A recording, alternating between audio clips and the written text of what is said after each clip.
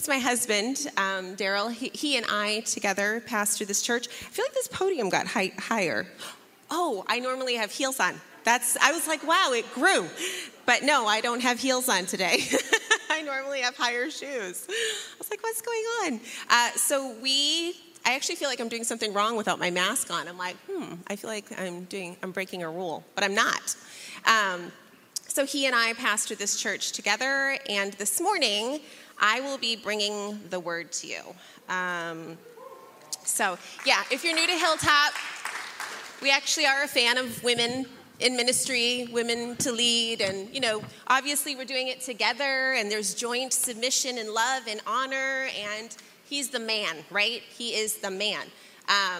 But thankfully, my husband honors women, and he thinks they have valuable things to say. Praise the Lord! Thank you, Jesus. I married a confident one. All right, I'm kind of arranging all of these little things. This series, I know what the series is. What series are we in right now? I do know this. Yeah. Well, that's the title of my message, Messages to the Church. I actually forget the series because I actually tried to actually have mine complement the series somehow. So I guess we'll see. I don't actually remember what the series is now. Isn't that terrible? This is what we're going to do today. I'm going to pray for the grace of God to very quickly and simply do a review of Revelations 2 and 3 with you guys. And can I just tell you right now, there is so much content. It's the letters to the 7 churches. Every single letter is so full of ways that we can learn about who God is, because in every single letter, there's like a declaration of when Jesus is speaking, he's saying, this is who I am, and this is who I am to you. So you could take time and just go through the 7 letters to the 7 churches and gain a greater revelation of who Jesus is, because he's declaring of himself. So if you're kind of like, I don't really know Jesus, I don't know how to grow in my knowledge of him, just try taking a gander through Revelations 2 through 3, because Jesus is declaring of himself, this is who I am. It's powerful. But this is what I'm going to say to you this morning. We could literally spend one Sunday on each of the 7 churches. Right down to the fact that what Jesus is saying to them is so intimately personal. It has a lot to do with their geographic location. It has a lot to do with the industry that they're known for. It has a lot to do with the culture in that area. There's just intimate details. And so for today, we actually don't have time. And we're not going to get into all of that. And so for your own fulfillment and growth, it would be good for you to take that time. But what we're going to do today, and this would be the purpose of us going very quickly over the 7 churches, is we're going to take some time to look at the 7 churches and to understand, what does Jesus value? Because can I just tell you, all of us as people, we have preferences, right? And I'll just be really candid. As a pastor, I'm forever having to take people's opinions and say, is this their preference? Or is this God speaking? Or because we all have preferences, right? You like a certain color. So if you don't like red, you probably hate our backdrop here. But that doesn't mean Jesus hates it, right?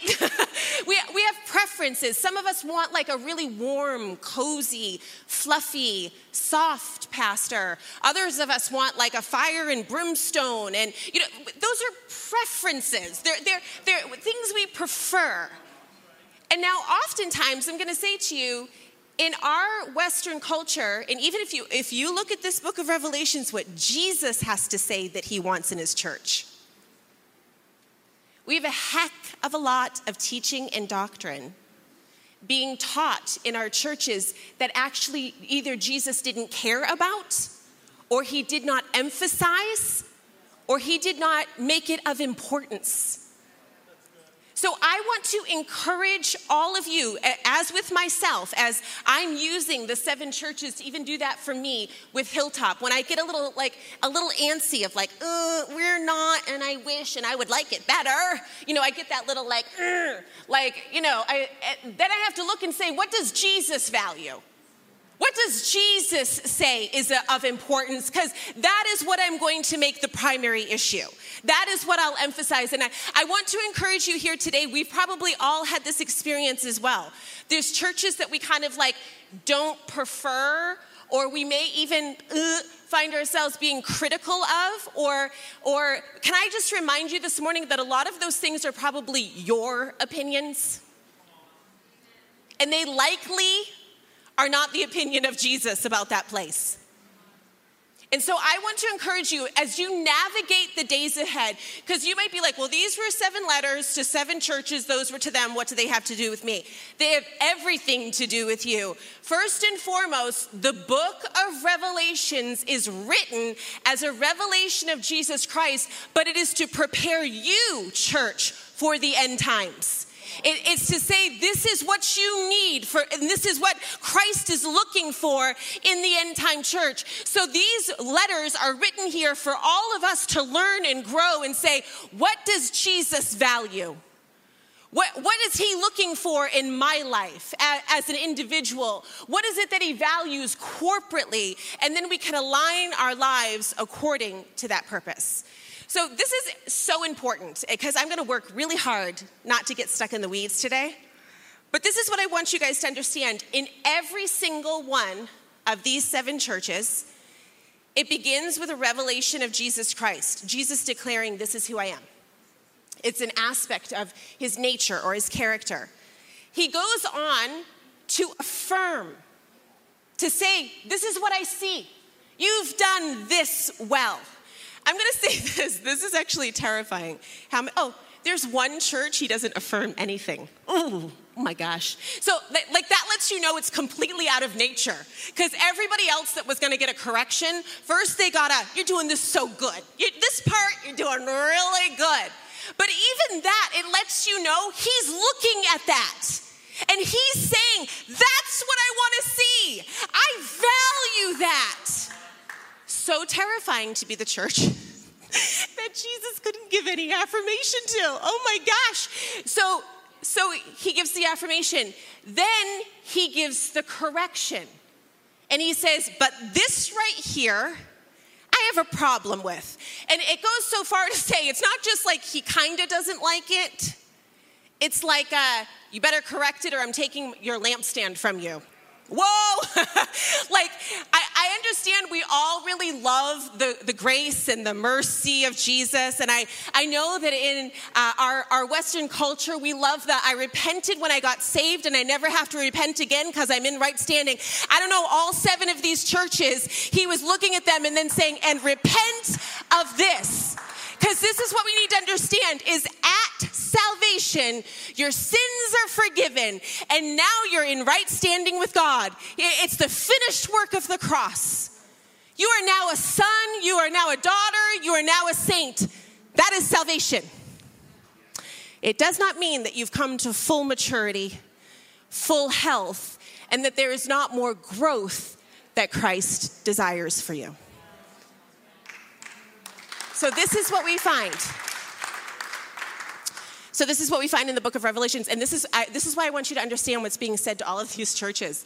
Because then there's 2 churches that actually don't have any correction. He's praising them and he doesn't correct them. How marvelous are you? Wow, like fancy. You got all the praise, no correction. He did give them instruction though.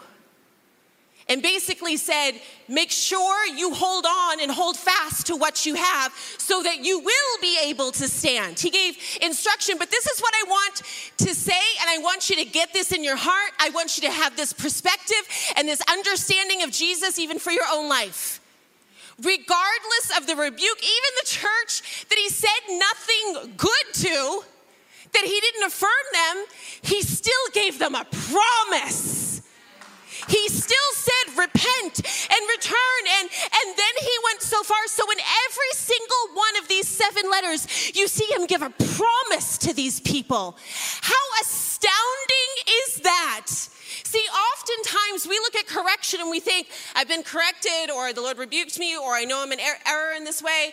And then we begin to feel hopeless and helpless, and I'm beyond, and God's judgment and all of those things. What you see in the book of Revelations is truly the manifestation of whom the Lord loves, he chastens. Can somebody say, thank you, Jesus, for not leaving me alone? Some of you are forever wanting the Holy Spirit just to leave you alone. You do not want that, friend. You need to even take a heart posture today of saying, Holy Spirit, don't leave me alone. Don't leave me to myself. Don't leave me in my current condition. Don't leave me lukewarm. I do not want your hand to be far from me. But God, we ask for the weightiness of your presence upon us as people. God, we ask, Lord, that we as Hilltop, that we would love the chastening of the Lord, that we would love the conviction of your Holy Spirit, that we would love your correction, and that we would receive it as love. Lord, that we would receive it, Lord, that we are children whom you love. And God, I thank you, Father, even today, Lord, as we're discussing this, I thank you that each of the 7 churches, you gave a promise to them. God, I thank you, Father, that there is none of us that is too far gone. There's none of us that have messed it up too far, that you look at with condemnation or with accusation. Lord, even right now, together as a community, we silence the accuser of the brethren. Lord, we acknowledge that accusation comes from the enemy to destroy and to divide. But God, we thank you, Father, that each one of these churches, you spoke a word of life and you spoke a word of promise. So God, we thank you today that you're a God of redemption. You're the Redeemer. You're the Restorer. Amen. Okay, so why don't you turn with me to Revelations chapter 2.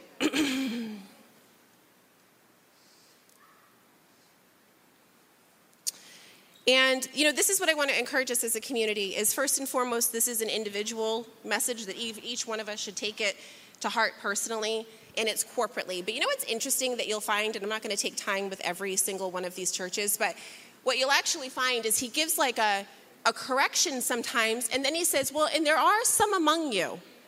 Like meaning in the midst of kind of this, there are some among you that have been faithful, or there are some among you. So I just want to encourage us as a community to take even that individual posture of instead of standing in accusation or criticism or judgment of other people or other communities or churches, that we would say that we want this to be manifest and displayed in our individual lives.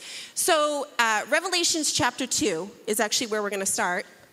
This is probably one of the most, I would say, commonly referred to churches that people are familiar with. This is the church of Ephesus. So Revelation chapter 2, and I'm actually going to pick up in verse 2, and it says, I know your works. He actually starts every letter this way.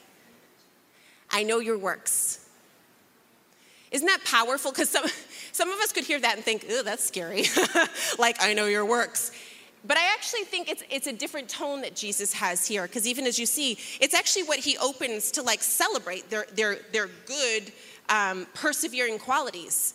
And it's saying, you're seen by me. I see your labor. I see, because let's be honest, there's a lot of areas in our life that we have very small, mundane places of obedience that nobody else sees, that nobody else celebrates, that nobody else praises. But isn't that amazing to know that Jesus sees the very details, the places where we honor him when it's costly, that we obey him when it's not convenient, that even when it's difficult, we continue and we keep going. And he says, I know your works. I see your works. And it goes on to say, you labor. You guys all know my eyes and the glare. It's always a joy. Your labor, your patience, and that you cannot bear those who are evil, that doesn't really fit in the Western culture church, does it? Like, that's not the Jesus that we know. Whoops.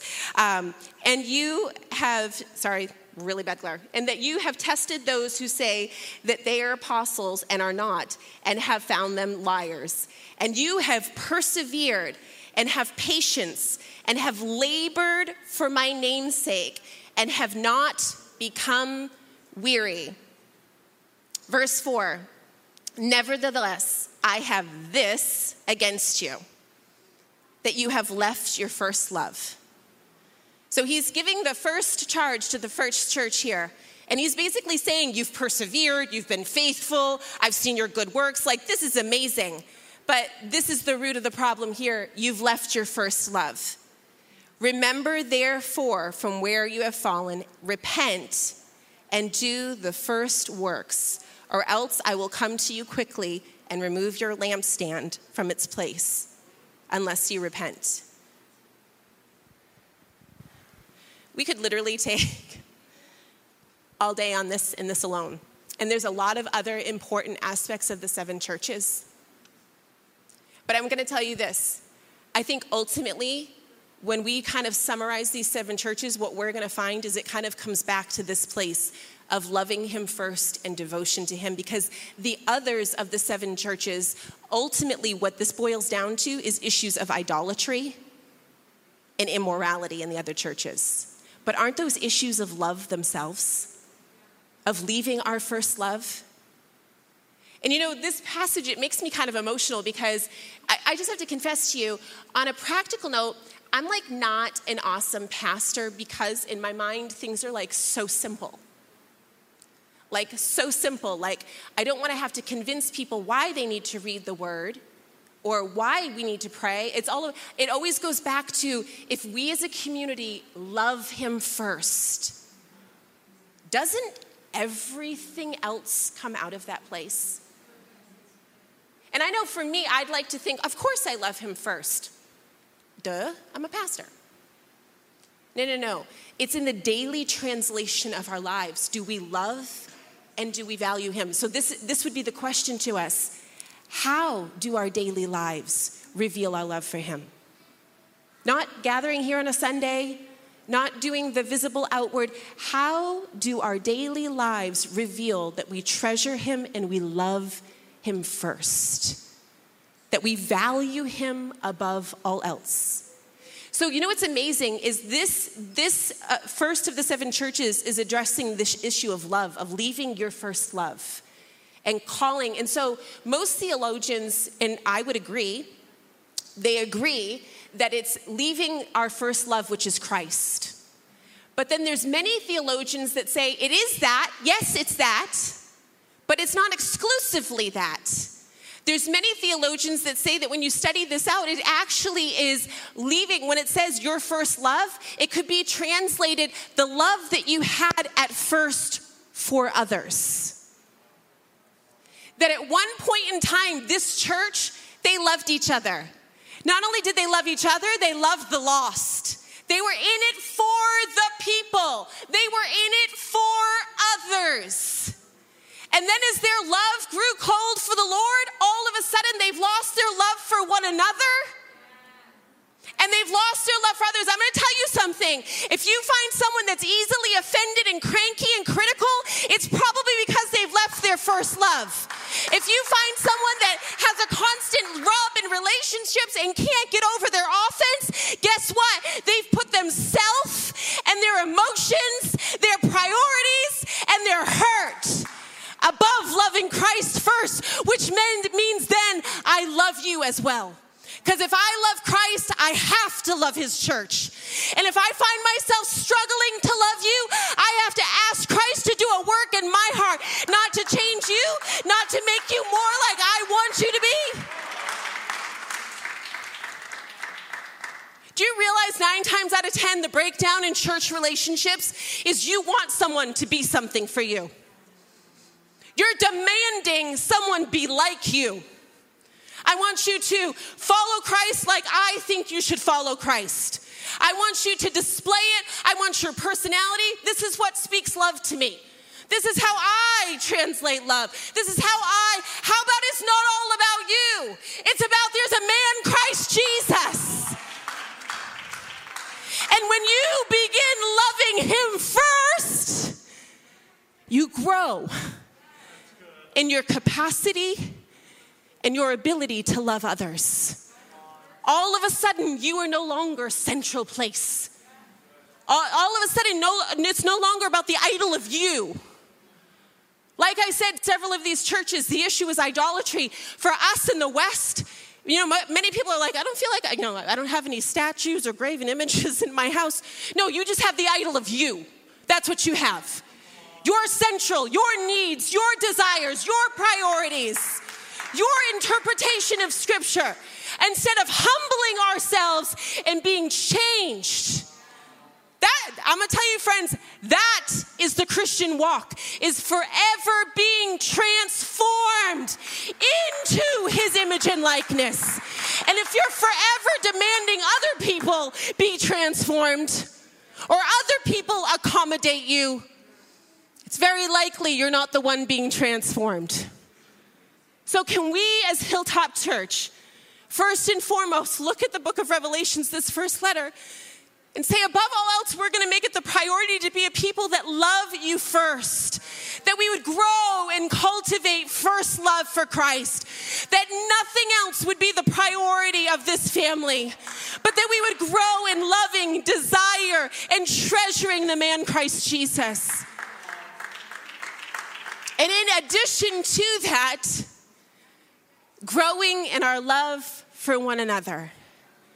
And how many of you guys know, when we grow in our love for Jesus, we begin to gain his perspective and his heart. And guess what? His heart is all about the lost. I mean, he loves that we're here today. He loves that we've all received truth. We've all come into the family of God. But you guys know that the city of Cambridge is filled with people that not only do they not know Jesus, they've never even been introduced to Jesus. I know most of us would like to think that because we're here, right here in the Dante, and there's several churches throughout the city, that if someone was interested in faith, they would just find their way. They just get there. They just get there. Do you know that that's not how it works? That there's many people in the city of Cambridge alone that are here from other nations where the name of Jesus has never been preached or declared. Do you know that there's many, I'm always even astounded, even in our small community of people, when I'm like, do you have a relationship with Jesus? And the question is like, Jesus, kind of like what? That some of us take for granted how familiar we are with the name of Jesus in the gospel. But that there's many that have not been introduced. Do we have a clock somewhere? Oh no, we're only on the first church. We're in trouble. Okay. Okay, you guys got it. Be a loving church. Love Jesus and love each other. That's the instruction. Okay, the second church that we find is Smyrna. Let's do a very quick recap. In verse 9, so we're in chapter 2, verse 9. I know your works. He says it again. I see you, Smyrna. That's awesome. I love that. I know your works, tribulation, and poverty. It says poverty, but then it says, but you are rich. Oh, how about in the Western culture, we all think that if you're favored of God, you're rich, right? We all think that the favor of God means prosperity and big things and shiny things and more and increase. Increase. That's like our big, if you've got God, you got increase. Everything's going to increase everywhere. Well, it's not exactly what we find here with Smyrna. We find they were poor. Can I just back the bus up? Smyrna is the church that Jesus had no correction for. So hear me. If we were the ones addressing Smyrna, you'd be like, Smyrna, your lack of faith has made you poor. You need more faith, Smyrna. Why are you struggling in such poverty? No, you want to know what it is? They didn't buy into the culture. They didn't buy into the system that they lived in, and it affected them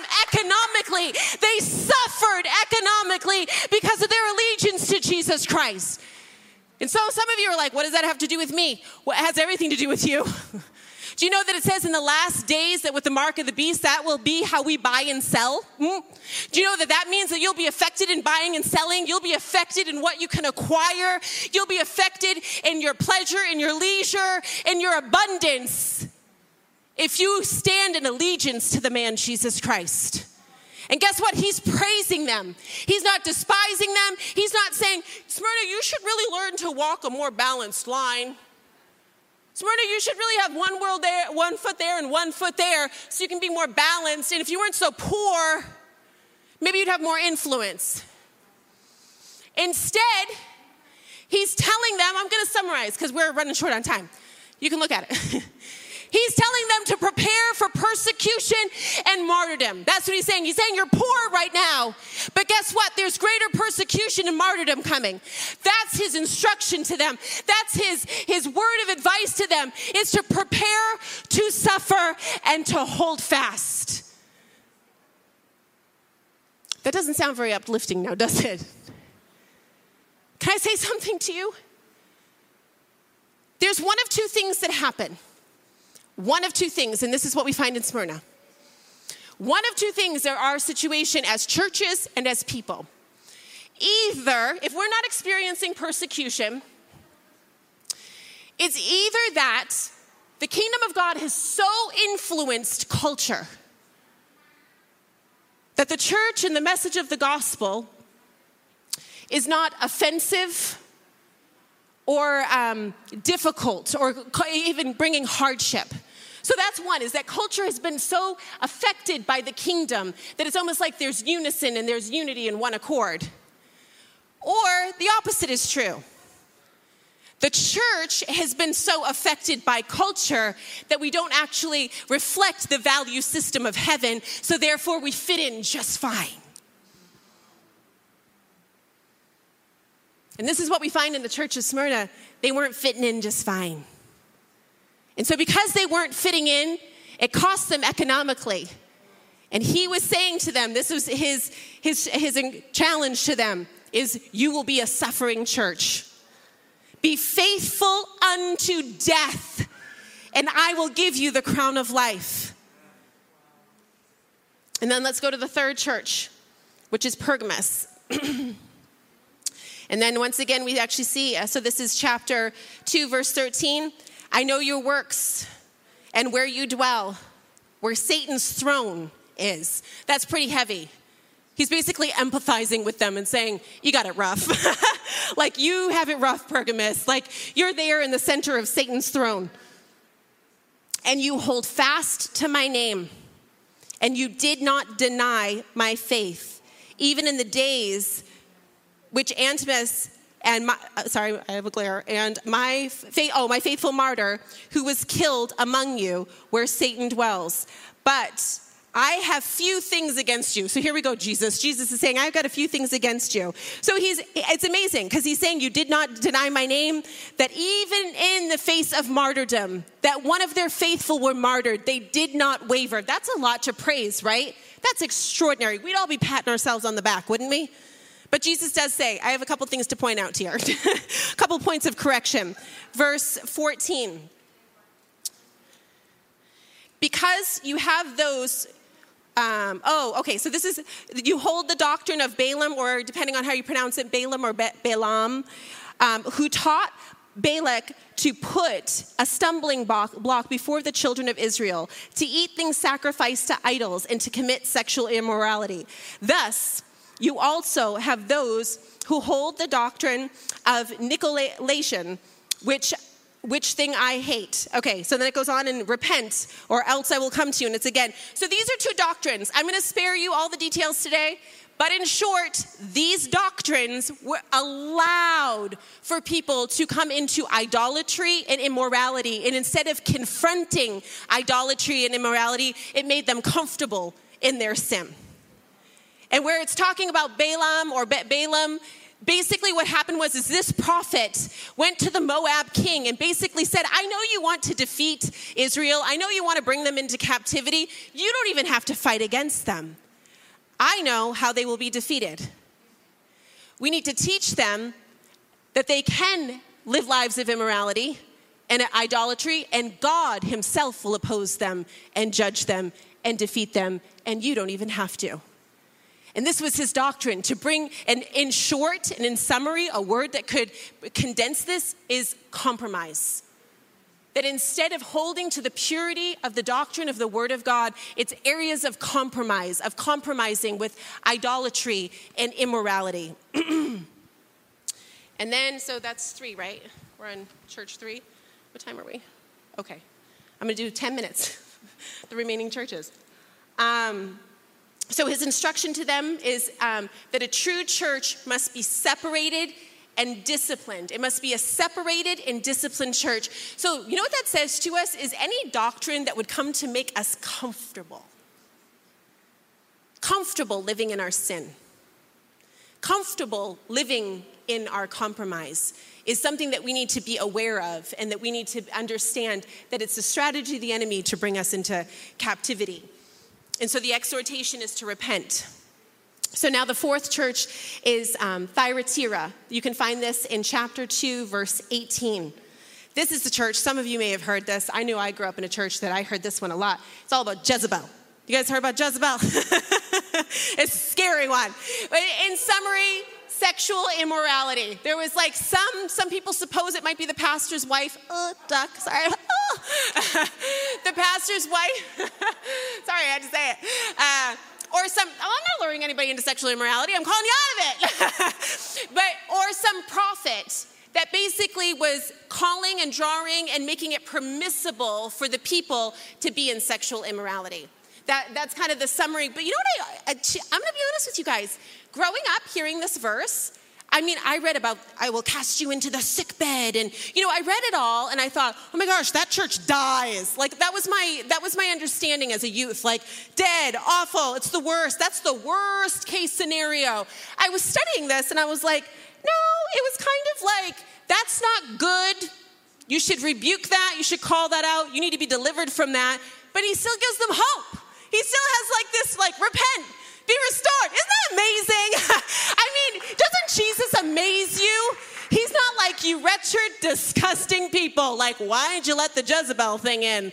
He's like, hey, there's still time to turn this thing around. That's amazing. I love the fact that he gives us not only the correction, but then the opportunity to change and be restored.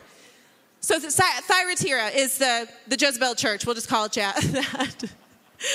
And then the instruction was given, and the correction was that they allowed Jezebel. But then it was the instruction given that they would not tolerate this woman Jezebel. And then from there, that they would hold fast. So then the 5th church is Sardis, which is found in chapter 3, verse 1. And again, starts the same.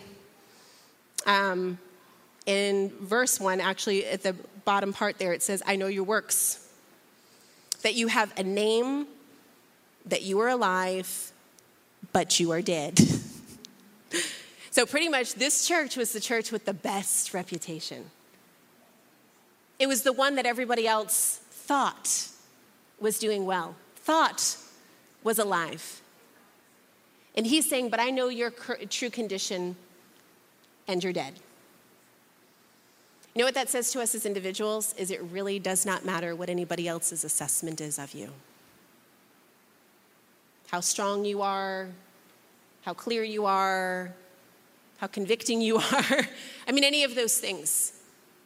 Because we can give a presentation of something to other people when that is not the inward reality of our lives. And so what Jesus is saying is, I know you're actually dead. How many of us would just be so honest to say that sometimes we just go about life doing the rituals, doing the disciplines, but we know that on the inside, we are not alive and living. We know that on the inside, we are not fellowshipping with Christ the way that we are called to. And this is where, if we pick up in chapter 3 here, he says that you have a name, that you are alive, but you are dead. Be watchful and strengthen the things which remain that are ready to die. For I have not found you your works perfect before God. Remember, therefore, how you have received and heard. Hold fast and repent. Therefore, if you will not watch, I will come upon you as a thief, and you will not know what hour I have come upon you. So it's basically, he's giving this warning of saying, I will come upon you suddenly, and you will not know the hour. Does this sound like the Jesus that we know? But it's because of his love. And it is because of his mercy that he gives them time to repent. So the sixth church is in chapter 3, verse 7. This is the church of Philadelphia.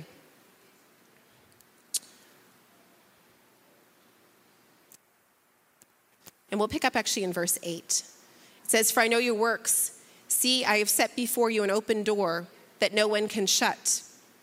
For you have little strength and have kept my word and have not denied my name. Indeed, I will make those of the synagogue of Satan who say that they are Jews and are not, but lie. Indeed, I will make them come and worship before your feet, and to know that I have loved you, because you have kept my command to persevere. I also will keep you from the hour of trial, which shall come upon the whole world to test those who dwell on the earth. Behold, I am coming quickly. Hold fast what you have, that no one may be able to take your crown. He who overcomes, I will make him a pillar in the temple of my God, and he shall go out no more. I will write on him the name of my God and the name of the city of my God, the New Jerusalem. So we're in Philadelphia right now.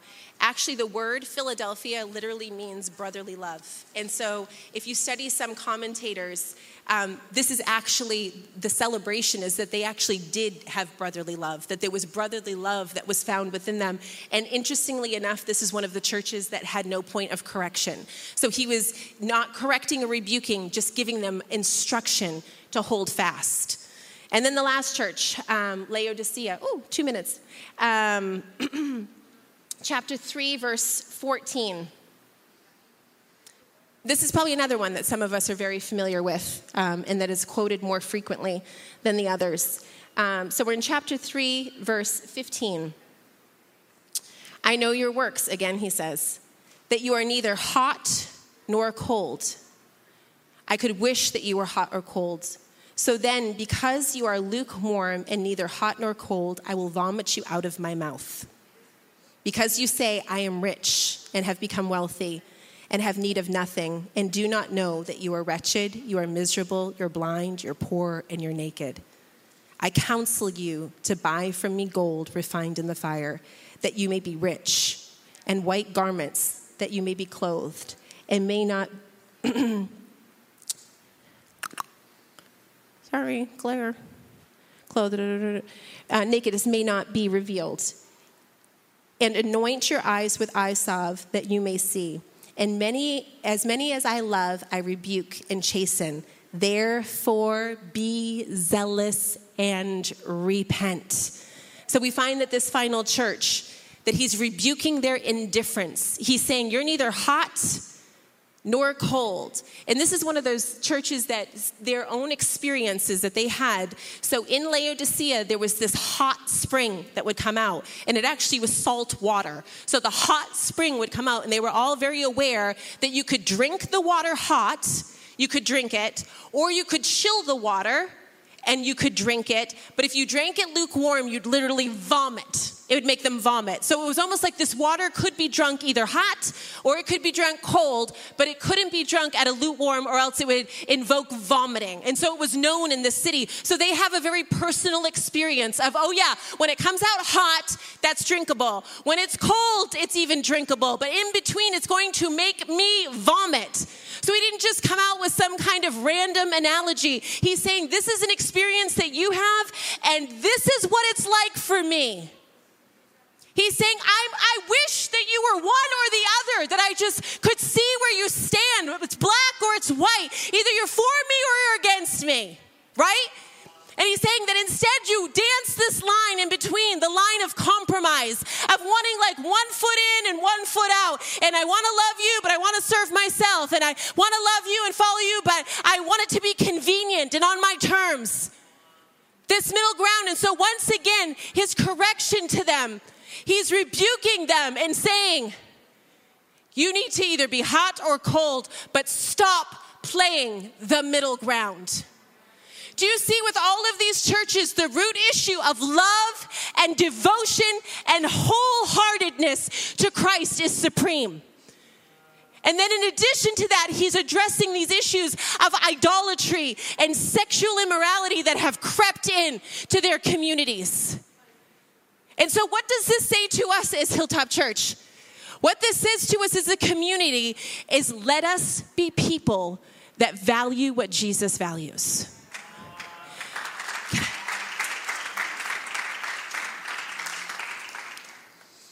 All of us in this place today, we have things that we've majored on, that we've made a major deal. Like these are important. These are deal breakers. These are offensive to me. These are things I will not, all of those things have kind of like, that we've made them of supreme importance. And likely, they're not on Jesus's list. Right? But yet, the things that are on Jesus's list, we're actually comfortable with. They're things we can live with. They're things we can compromise with, things that we can find a comfortable place with. They're not grievous to us. And so I want to encourage us as a community. I want to encourage you, take time with these 2 chapters. Just even to meditate on how Jesus reveals himself in these chapters. But also, let's be a people that it's our prayer that we want to value what Jesus values. And what he values here is first love, that we would return to our first love. What he values here is that we would be rid of idolatry and our allegiances to this world, that we'd be rid of being driven by mammon and money and materialism and the needs of this world, that we'd be free of those things and that we would love him first. That we'd be free of sexual immorality and idolatry, the things that ultimately we worship and we give our time to, we give our devotion to. That we'd be free from half-hearted, lukewarm religion. And that we would be desirous to be those that are burning, blazing hot in love with Jesus. I'm going to close us with a time of prayer and then we're going to open up the altar. God, we just thank you for the beauty of your word. We thank you how we see Jesus through the word. God, we just confess to you, Lord, that so oftentimes in this life in America, in the Church of America, that we have such a different portrayal of Jesus, of who he is, and even our relationship to him. But God, we thank you, Father, that as we look at the message that was given to these 7 churches, God, we want to be those that take to heart what Jesus says is valuable. As he praised their perseverance even in the face of persecution, as he even praised that although they looked poor, they were really rich. God, we just say, Father, that we live in a culture that so values materialism and success and finance and increase. But God, we confess to you, Father, that oftentimes we neglect what it means to be rich in God. And Lord, we pray, Father, that as a community of people, Lord, that we would sit with your word, that we would even wrestle through your word. God, that we would come to a place of recognition, Lord, that oftentimes, Lord, the things that we value, that we hold dear, Lord, that they are not what you are holding in high regard. And so, God, we ask, Lord, that we would be people that truly treasure what it is that you treasure. God, we pray that we as a community would be those that return to first love, of living lives, of cultivating love for Jesus first, above all else. God, everything that has distracted us from living lives of love and devotion. Lord, every place that we have been fully comfortable in lukewarm lives. God, we thank you for what we see, your message to these churches. Each one of them in the correction, you gave them instruction on how to be restored, and you gave them a promise. So God, I thank you, Father, that even in the areas, Lord, that some of us find our lives in compromise, Lord, that we are never beyond hope. But you're a God that loves to save and redeem and restore. And so, God, we say, Father, that we want to be a people that when you look upon us, you can find what it is you value. You can find what it is you desire and you treasure. But God, we also ask, Lord, that we would be a people that those things that are an offense to you, those things that grieve you, Lord, that they would not be found in us. So God, we ask that you'd tenderize us, that you'd sensitize us. Give us hearts of flesh that are tender and responsive to you. We're just going to open up the altar. If anybody needs prayer before you leave here today. Oh, Daryl might have, do you have anything to say, honey? Yeah, quickly, because I know there's probably a lot of kids pulling at their parents' pant legs saying, like, let's go, let's get out of here. If I go back maybe 10 to 15 years ago when I heard a sermon, and you did a great job, babe. That's a lot to condense in such a short time. But I remember, if I was to go back 10, 15 years ago, I would have heard a sermon like this and kind of would have been shocked. Like, what? This doesn't sound like the Jesus I know. And ultimately, being quick, that came from just a lack of actually getting into God's word for myself. I would ultimately just take a couple of my favorite pastors and public speakers and just take their word for it. And I didn't realize over the years that I was being lied to. And ultimately it was my own fault because I didn't go to the word myself. I let these guys and gals of whom I love kind of paint Christ, or the Christ that I wanted anyways. And when I heard a sermon like this, I would become shocked and just like, this doesn't sound like the Jesus I know. And so I want to say this. I want to encourage everyone here, get in the Word of God. You may be surprised. Take all the scripture that Bethany presented and look at it for yourself. And just, that might be helpful to kind of take us out of some of that kind of like a deer caught in headlights kind of thing, like, whoa, like, what is she talking about? And when we actually marry what has been preached to actually what the scriptures say for themselves. So I want to encourage you, just in closing, as we're going to open the altar, look at God's word. Look at for yourself the book of Revelations. Get in there. Find the real Christ. Beyond all the clutter and all the noise, look for yourself. And man, God will help you. He'll come alongside of you. So like Bethany said, the altar is open. We don't want to close the service down without praying for those who need prayer. So as we close and Nick just continues to play, for those who need prayer, for those, for anything, it could be related to the sermon, it could be unrelated. If you need prayer, this altar is open. For the rest, bless you guys. We hope to see you next Sunday. Enjoy your Sunday and enjoy the rest of the week. Amen. Amen.